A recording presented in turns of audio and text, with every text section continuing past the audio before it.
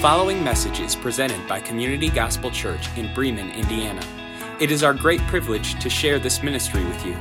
We in no way intend for this to be a replacement for the local church. It is our prayer that this would serve as a resource to help make Jesus Christ known in our congregation and other congregations gathering across the world.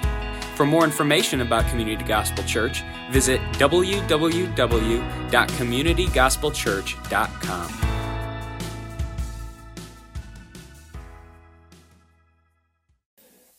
As the fourth and fifth graders are taking off, if you would, open up your Bibles to 1 Peter is where we're going to be at today. 1 Peter chapter 4, actually. Peter, if you open up your Bible to the book of Revelation, which is the last book, and just work your way back to the left, you will see 1 Peter. If you don't have a Bible in the Pew Bibles, it is going to be page 1890. The wording is going to be a little bit different. Our Pew Bibles are NIV, and I preach out of what is called the ESV, or the English Standard Version of the Bible.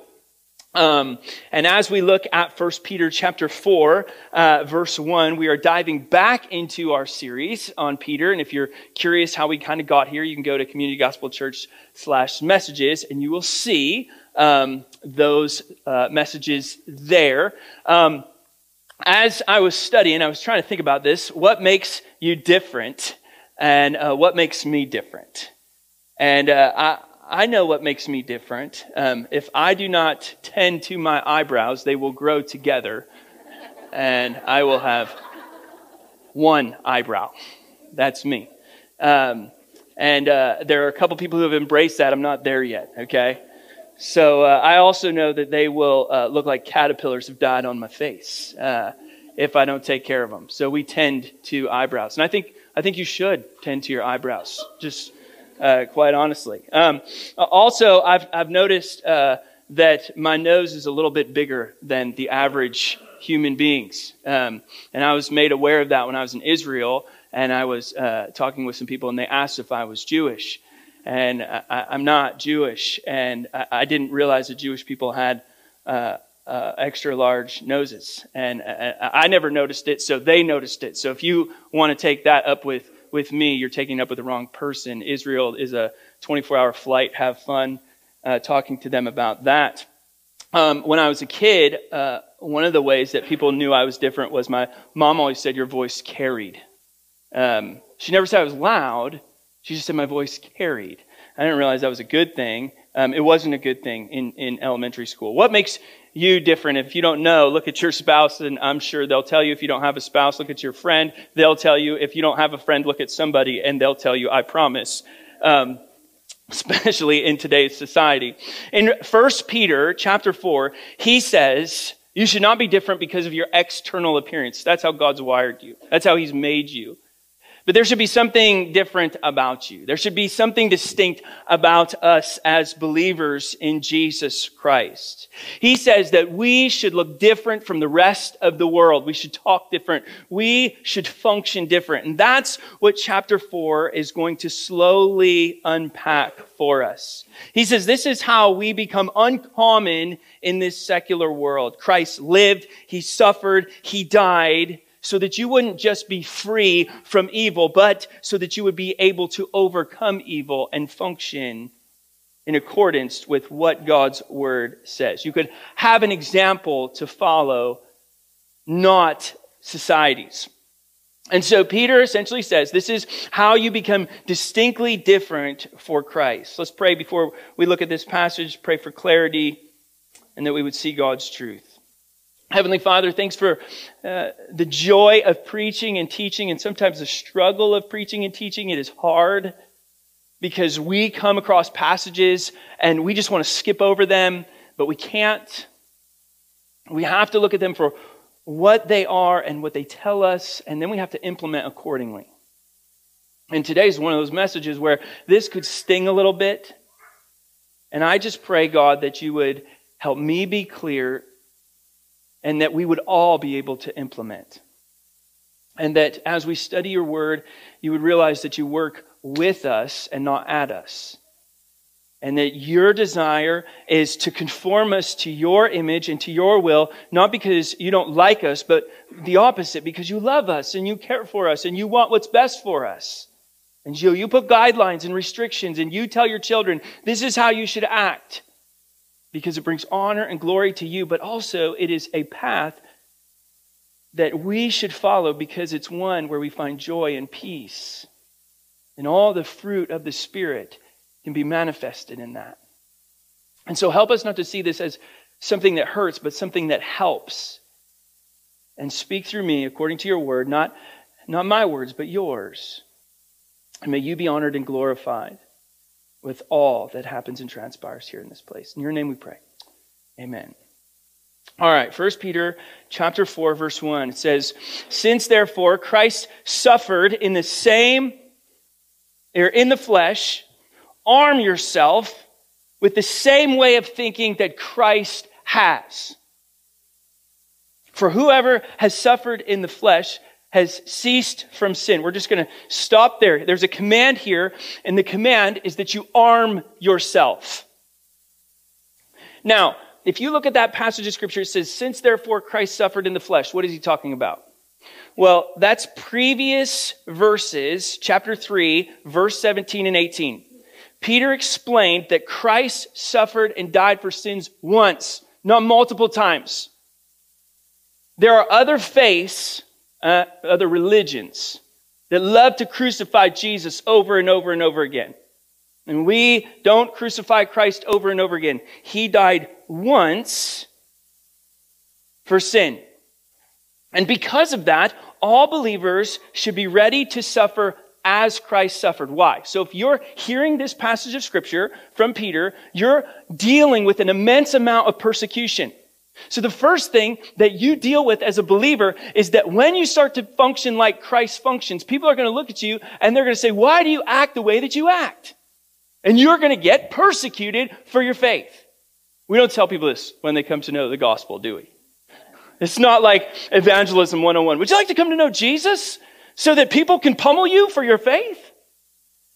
But also, he says, no, not only will you suffer physically in persecution, but you also have to stay away and stand guard against sin. Now, none of this should take us by concern. Because Jesus said in John chapter 16, in this world you will have trouble. So why are we so surprised when we have trouble in the world? It's like it takes us off guard. Jesus says, take heart. Now, if you look back in chapter 3, verse 17, Peter states that when and if believers suffer, it should be suffering for doing good, in order that you would be a good witness to those who do not believe. So the people who are far from God would be able to come to a relationship with God through faith in Christ. Take that a step further. Peter also says that believers should be ready to suffer as Christ suffered in order to stay away from sin.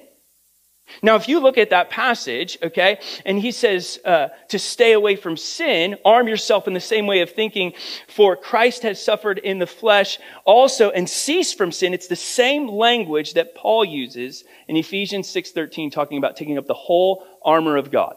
So to arm yourself, in Peter's language, it's the same language Paul uses in regards to taking up the full armor of God. Now, this is a military metaphor. It means that you have to equip yourself with the necessary tools in order to be ready for something to achieve a specific purpose. How often do we come to a relationship with God through faith in Christ and we just think that God is going to do all the work for us? If only. Imagine how that would work in your marriage. Can you imagine that? Your wedding day, you take your wedding vows, and you think to yourself, I'm off the hook, she's going to do everything for me from here on out. That is not happy wife, happy life. And I would advise against it. For believers, we are to arm ourselves, take the necessary tools that is needed for godliness in order to be ready for something, persecution and sin, to achieve a specific purpose so that you would be able to honor the Lord with all you think, say, and do. For believers, we are ready. Now, what's interesting to me is we see this played out in our day all the time, don't we? People arm themselves all the time. Look, you have police officers who put on a specific uniform and they're ready to go. Can you imagine if you met a police officer in common everyday clothes? Some of you have. They're called undercover. Okay? Not good. All right. Or we go to doctors. Can you imagine if doctor was sitting there across from you in a t-shirt and shorts? Some of you have probably been there and you thought to yourself, I ended up in the wrong place.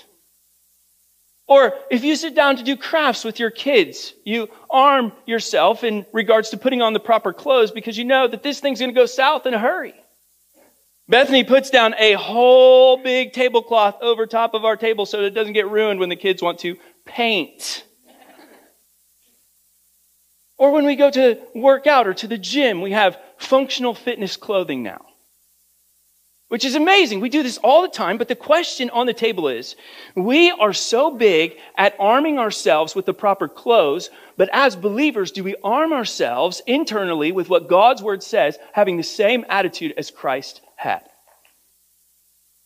And this is a daily discipline we adopt, and you were probably wondering, what is Christ's attitude? That word attitude is literally a thought or same way of thinking in regards to persecution and being able to say no to sin. Because Jesus was just like us as humans, and he was able to overcome. Hebrews chapter 4, verse 12 says that God's word is able to discern the thoughts and intentions of the heart in the battle against sin. And as Christ suffered in his body, we now as believers suffer in ours to proclaim Jesus' name and to eliminate sin. And if Christ was able to cease from sin, then what we need to know as believers is you too can win the war against sin. I think believers have gotten to a place where we've forgotten that we are able to overcome that which trips us up. We have the mindset that Satan will always win. Where did you read that? We are more than conquerors in Christ, who died for us. Look at some of these verses. You might not be able to read them, but Galatians chapter 5, verse 24 says, those who belong to Christ, who have pledged their devotion to Christ, who have confessed that they are sinners and believed in Jesus Christ as Savior, you are crucified with Christ in the passions of the desires of this world. Romans chapter 6 verse 2 says, how can you who have died to sin still live in that sin? How can you still operate in that dysfunction? Why would you continue to submit yourself to that which is killing you? Romans chapter 6 says, no longer be a slave to sin, but anyone who's died is free from sin. Now Peter continues because he says, that's the command, to arm yourself with the same way of thinking as Christ. And we ask why? What is the purpose? Well, this honors Christ. Let's look at verse 2. So as to live for the rest of time. That means time here on earth. In the flesh, no longer for human passions, but for the will of God. Verse 3. For the time that is past suffices for doing what the Gentiles want to do. They live in sensuality and passions and drunkenness and orgies and drinking parties and lawless idolatry. Help me, Jesus, with that verse in just a second. With respect to this, they are surprised. Those Gentiles, those people who don't know God, those people who are far from God, they are surprised when you do not join them in the same flood of debauchery. And they malign you, but they will give an account to him who is ready to judge the living and the dead. Now pause here. When you are armed well, Christian soldier, in persecution in the battle with sin, your faith is strengthened and so is the quality of your life. But the war is always going to rage on. Sometimes I think we think to ourselves, when will this cease? Is there just going to come a time where I can stop having problems? And if you know Jesus Christ is your Savior, get it? Guess what? No. Isn't that great to hear? That in this world you will have troubles. And so that we must be in continual submission. Why? Well, he says, in continual submission, you are able to overcome human passions. You could circle that word passions, or you might have desires. They are still present in us because we live in this body. And Peter tells us that they can be put aside to follow the will of God. James 4:7, you don't have to go there. Let me read it to you. Submit yourselves to God and resist the devil, and he will flee from you. So, arming yourself is a military term, but submission here is also a military term. It means to arrange yourself under the command of a divine viewpoint. For those of us who have kids, how many times have you looked at your kids and said, life is better if you would just listen to me? Life would just be better if you just followed the instruction that I gave to you. Grandparents, you don't understand this, okay? You've lost that parenting skill. Sometimes it went away. I don't know what happened or what transpired, but you guys are just like all out. Let's see how badly we can torture the kids. I'm talking to you, Mom. I know you're listening. I know you're punching. He says, no, this is a military term. Arrange yourself under the command of a divine viewpoint. So either, and this is hard, either church, we are living underneath of our own secular humanism and listening to what we want, or we are underneath divine direction. Human passions can be eliminated the more submissive we are underneath the authority of God's word over our own. And so we would ask the question, but what is God's will? What is God's will for our life? According to Peter, I'm going to read this because this is a summary of chapter 2 and 3. According to Peter, God's will is that you first would believe in Jesus Christ as Lord and Savior, acting with respect and love in the evangelistic efforts, living underneath of God in adoration of his free gift that he has bestowed upon us, preparing to suffer for the gospel, working to eliminate sin and a sinful life, rejecting evil and human desires and shameful actions as the unbelievers participate in. That is God's will for your life. And Peter says, as believers, we are no longer to live in the sinful past. We've already spent enough time doing so. You've already been there. You had your fun. And now let's move on into adulthood. In verse 3, it says, the time has passed for doing what the Gentiles did. If you know Jesus, we've spent enough time with sin, and it's time for us to move on. So we spend the rest of our earthly life putting aside human sinful desires and following God's will. Why? Because the secular world has nothing to offer you. It's lying to you. The advertisements, the media, everything that's coming in is lying to us because it does not point us to the awe of God and who he is.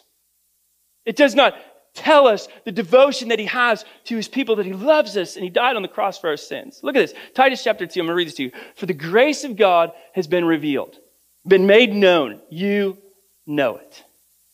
It brings salvation to all people, and we are instructed according to God's word to turn from godless living and sinful pleasures. We should live in this evil world according to wisdom, righteousness, and devotion of who? Of God. Not of yourself, but of God. While we look forward with hope to the wonderful day when we all get to heaven. That's not in the Bible, by the way. That's a hymn. That God would reveal his glory, our great Savior, Jesus Christ, when he will be revealed. Look at verse 14. He gave his life to free us from every kind of sin, to cleanse us and to make us his very own people, totally committed to good deeds. That doesn't sound like a God who hates me. That sounds like a God who loves me. That sounds like a Father who's concerned about me, who cares for me. If that wasn't enough, you could look at 1 John chapter 2, and it says, for the world offers a craving of physical pleasure, which is here today and gone tomorrow. If you've ever eaten a Reese's peanut butter cup, you know this to be true, right? Man, those are good. But then that ceases. Just a minute and it's gone, right?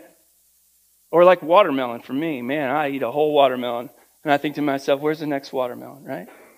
It's a worldly pleasure and it's here today and gone tomorrow. That's totally unbiblical to this passage. He says, a craving for everything that we see, a pride in our achievements and possessions. These are not from the Father, but they're from this world. And it's as if we needed some help. Peter knows how slow we are to get this. And he labels and he gives us a list. Look at this list. And this is a very similar list that Paul has already outlined in Romans chapter 13, verse 13. This is a list that shows us what doesn't please God. This is a list that shows us what belongs in the dark. This is a list that has no place in the believer's life. And this is going to hurt a little bit because it's very, very, very close to our world right now. First column, sensuality and passions go together. Sensuality is sinful abandon or license. Passions is evil cravings. So this is any open or excessive indulgence in sin and sinful desires. You know you're bent. Okay? You know what the world has to offer that just draws you in. This is where man falls victim when he is cut off from God. This is what characterized Sodom and Gomorrah. This is what characterizes our world. Okay? If you look at that first category and call, you say, hey, what is the status of the world? That's the status of the world right there. That man has run to his own sinful abandon and he craves pure evil. He is seeking after his own pleasures and not God's. So we realize that unbelievers pattern their lives after their own desires, following their desires, and are unable to control them unless we come to Christ. And most of the time what we realize is the world, when they pattern after their own passions and sensualities, they have no shame. They have a strong desire for immorality. It is a characteristic of the non-believer, that they are bent on their own passions. Middle column speaks of drunkenness, habitual intoxication, referring to the excessive use of wine and strong drink. The word orgies is really tying into drunkenness here in the context of the passage. And binge party is a party where somebody can drink the most, which happened in the New Testament, it happened in the Old Testament, and it still happens today. All of these are examples of occasions when people get together to drink a great deal of alcohol and act in a shameful manner. It is a characteristic of the unsaved world. Ouch. And what we see here in this passage is this shows us that people were often associated with pagan gods when they participated in this. Now I'm going to leave this right here and then we're going to let it go, okay? But there is absolute zero good that comes from alcohol. Straight up. You can try to justify it all you want. You can look at it for all you want and you can say, wow, there he is talking about not drinking. The Bible speaks about not drinking more than almost any other subject. Prove it wrong. Pour all the alcohol out, go sober for a while, and see if your life is better without the drink. The Bible talks about it. Third category. I can feel the tension rising. All right.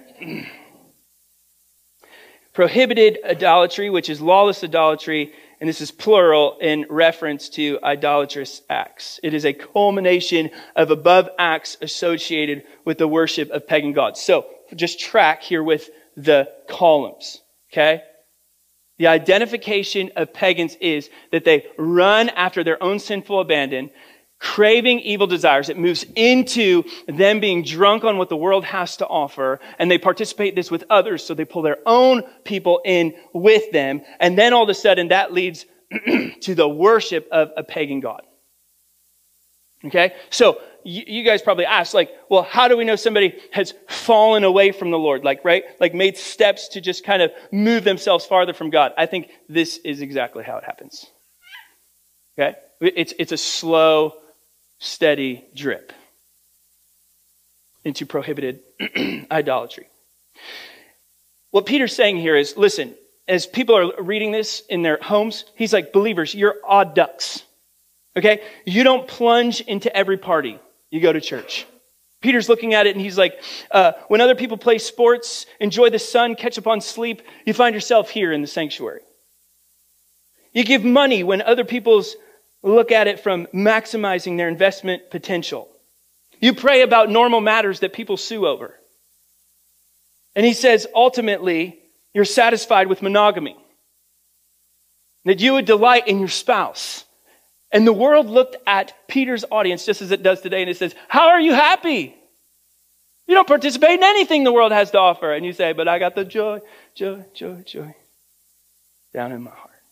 Salvation is old-fashioned as all get out, but it is great. And I'm standing here as a living testimony of that. When you have radical life change, it's going to produce problems. People aren't going to understand. But don't fret. Your priorities are going to change when coming to Christ.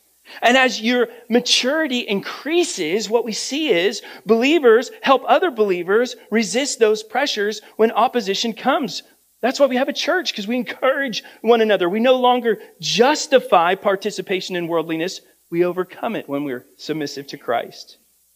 But we have to be honest and acknowledge that following Jesus is better than being led by ourselves. Practicing abstinence instead of worldliness validates that we're different, and a lifestyle that abandons all restraint in pursuit of pleasure is folly. So follow the biblical commands. They are implemented not to harm you, but to guard you. They're here to help you. Let me ask you a question.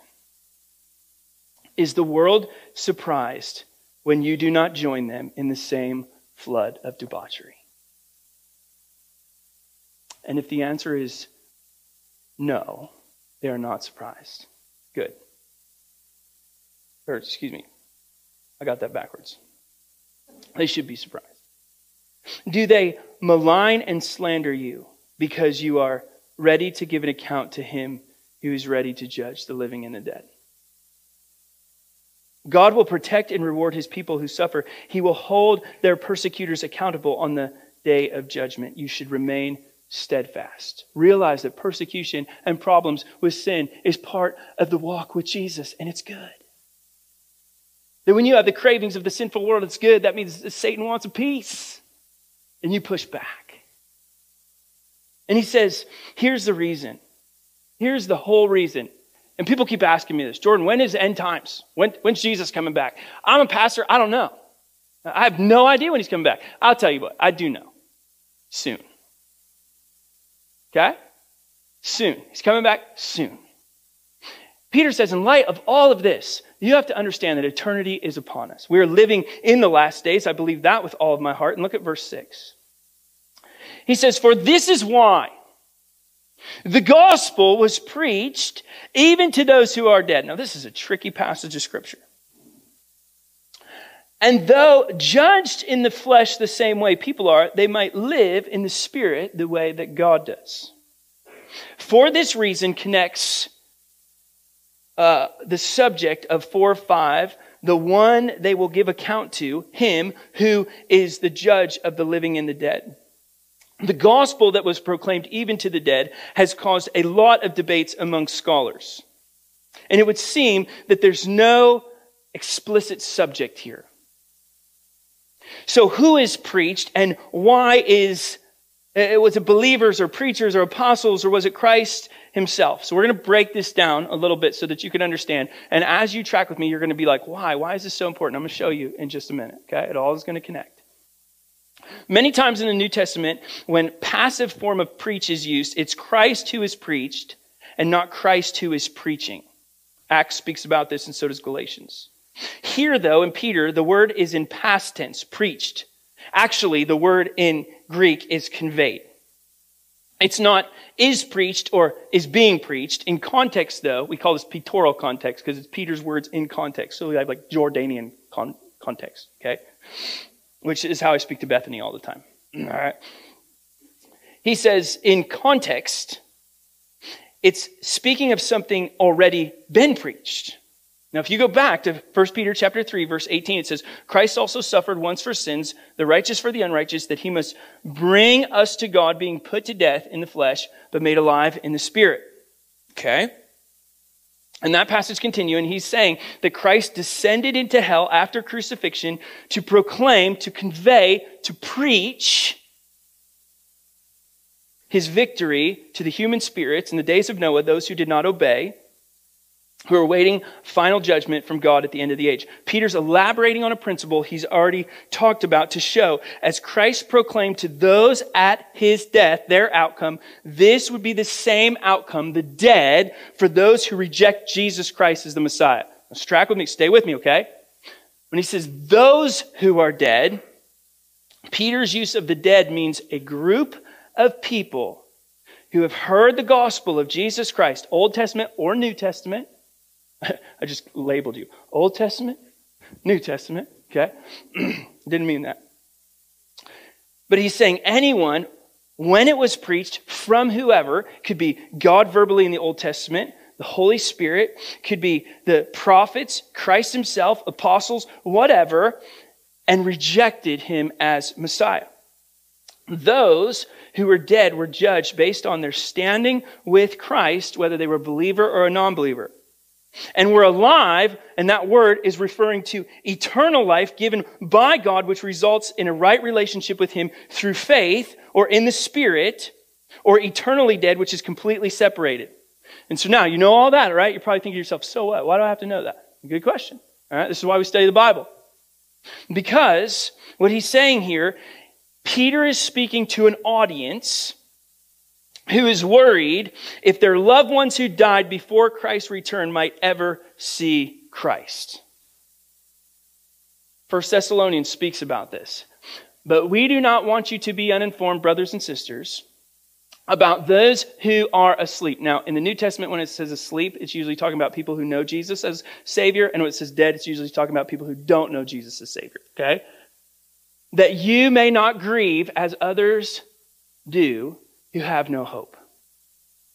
For since we believe that Jesus died and rose again, even so, through Jesus, God will bring with him those who have fallen, what? Asleep. Okay? Those who believed in a Messiah to come, Old Testament, will be taken with Christ. Okay, we believe that they will be with Jesus. All right? For this we declare to you by a word from the Lord. A is a reference that I forgot to take out. It's not really in the biblical text. That we who are alive right now, believing in Jesus Christ, who are left until the coming of the Lord, will not precede those who have fallen asleep. For the Lord himself will descend from heaven, and this should make you happy, with a cry of command, with the voice of an archangel, and with the sound of a trumpet of God, and the dead in Christ will rise first, and then those who are alive, who are living, who know Jesus Christ as their Savior, who are left, they'll be caught up together with them in the clouds to meet the Lord in the air. What a day of rejoicing that will be. Okay? And so, we will always be with the Lord. Therefore, what are you supposed to do with that? Encourage one another. Why don't we tell people this? I don't understand that. Why don't we tell people this? Like, don't worry, it's going to be okay when we get to heaven. Everything will be okay. All right? Now, but why do I have to know that? Because Peter's audience is wondering if those who died would be able to experience the promise of eternal life like they would. And as selfish as people may seem, this is a common question that we get when we experience funerals. All the time. People ask me this all the time. Jordan, will my loved one be with Jesus? And here's the craziest part about the whole thing. They can't see 2 feet in front of their face because that person's already made their decision. The question is, have you made yours? That's what Peter is saying. He's like, you're so concerned about other people. But the question is, where are you going to be when this is all said and done? So Peter explained to these believers, though they had been judged in the flesh as everyone is judged, meaning died physically as everyone died, will someday live in the Spirit as God did if they had a relationship with God through faith in Christ. Now you're still sitting here going, okay, so how does it pertain to me? We wonder the same thing today about our loved ones. We wonder if they made a decision to follow Christ, and their choice does one of two things. Number one, it either causes us to rejoice that their fate of eternal life because of a relationship with God through Christ is secured, and we have the same relationship. It causes us to rejoice. We're like, man, I love it. My grandpa Mucky's with Jesus. Right? It causes us to rejoice. Or number two, we are so pained with the reality that somebody rejected Christ as Messiah and will spend eternity separated from God that we harden our hearts and we don't accept Christ. Because we look at God and we're like, how could somebody who loves us do that? He didn't do it, they did. It's their choice. And look at, with eternity in view, Peter uses the dead, righteous or unrighteous, for a catalyst to arm yourself to honor Christ. Okay, there's a perfect story about this in Luke. All right? This ties the whole thing together, and this is where I'm going to conclude. If you want to go here, you can. If not, story time with Pastor Muck. All right? Luke 16, verse 19. Now listen to this. If this is not our world, I don't know what is. There was a rich man who was clothed in purple. There was a team yesterday for the softball tournament that was clothed in purple. I kept thinking about this. That's totally non-biblical. Forget the team in purple, okay? And he had fine linen, who feasted sumptuously every day. If you don't know how to pronounce a word in the Bible, say it fast and confidently. People have no idea what you're talking about. 20. Now, pause for a second. Verse 19, that's Americans. Okay? You could write in your Bible Americans. That's us. We're all that way. 20. And at his gate laid a poor man, and his name was, anybody know? Lazarus. And Lazarus was covered with sores. And he desired to be fed with what fell from the rich man's table. Moreover, even the dogs came and licked his sores. 22. The poor man died and was carried by angels. Now, in context of the story, we realize that he had a relationship with God, okay? And he went to Abraham's side, which we would say is heaven. And the rich man also died. What a uplifting story. And he was buried. Now, I think it's interesting that he was buried. We can't unpack that right now. And in Hades, which is hell, okay? And if you were reading Hades there, that was the worst place that you could go. So it's a metaphor essentially for hell. And he was in torment, and he lifted up his eyes, and he saw Abraham far off and Lazarus at his side. What do you think he thought? Not cool. Okay? And he called out. It's going to get loud. And he called out, Father Abraham, have mercy on me and send Lazarus to dip the end of his finger in the water and cool my tongue, for I am in anguish in this flame. That's the cries of people who are in hell right now, okay? But Abraham said, child, remember that you in your lifetime received your good things and Lazarus in a manner bad things, but now he is comforted here. And you are in anguish. And besides all this, between us and you, there is a great chasm now that has been fixed, in order that those who would pass from here to you may not be able, and none may cross from there to us. Verse 27, he cries back out. He says, then I beg you, Father, to send him to my family's house. If I can't be saved, maybe they'll be saved. For I have 5 brothers, and then they could warn them, lest they also come into this place of torment. But Abraham said, they have the Old Testament, they have Moses, they have the prophets, let them hear about the Messiah from them. And he said, no, Father Abraham, but if someone goes to them from the dead, they will repent. And he said to them, if they do not hear Moses and the prophets, neither will they be convinced that somebody should rise from the dead. Now, the crazy thing about the story, ready for this? There was a dead man who rose and proclaimed Moses and the prophets, and his name is Jesus. And what we see here in the text, okay, is that there's a proclamation from the dead that you would arm yourself to accept Christ as Savior, living in honor of him because eternity is upon us. So here's the close. Bethany's going to come up, and then we're going to take communion if you're comfortable with it. And I want you to kind of think about this as we close today. may you see your earthly suffering with Christ-like eyes. If you're persecuted, if there's problems where you're trying to push back sin, my prayer for you today is that you would view all of that with Christ-like eyes. That suffering is beneficial, that it aids us in being armed with the same way of thinking of Jesus. And may you, in your suffering, whether you're persecuted or dealing with problems of sin, see that you can honor Christ in your suffering, and you can see the benefit of not lusting after human passions, but that would cause you to hunger for the word and will of God. And may you no longer live as unbelievers do in this world, but rather let those people malign you in the rejection of worldly ways. And when all is said and done, this is the best part. When all is said and done, when the time comes for final judgment, may you, as a believer in Jesus Christ, live in the Spirit now and forever, so that you hear the words from Jehovah God. Well done, my good and faithful servant. That's God's word. Let me pray for you. Heavenly Father, I thank you for your word and the fact that it's truth. And now we have to wrestle with this and go and do.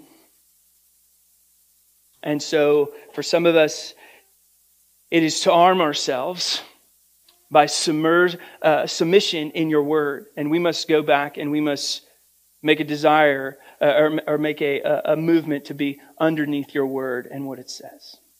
For some of us, that means we have to come to the saving knowledge of Jesus Christ. We have to confess that we're sinners and believe in our heart that Jesus Christ is Lord. And it is the only way to have a relationship with God. For some of us, our lives are not lived in honor to you. And so we must honor you by eliminating the world. And I would pray through the conviction of the Holy Spirit that you would do just that to the people who are gathered here today, those who are listening online, and those who will listen to it later. That you would help us know, in ways that I can't communicate, that life is lived so much better when we submit ourselves to you and not to ourselves. And that in the abandonment of the world, we would see the lies of the devil, and that will be something that fills us, and may we come back to the fact of the truth, which is your word fills us, and in a relationship with you we are complete. Lacking, as your word says, in nothing.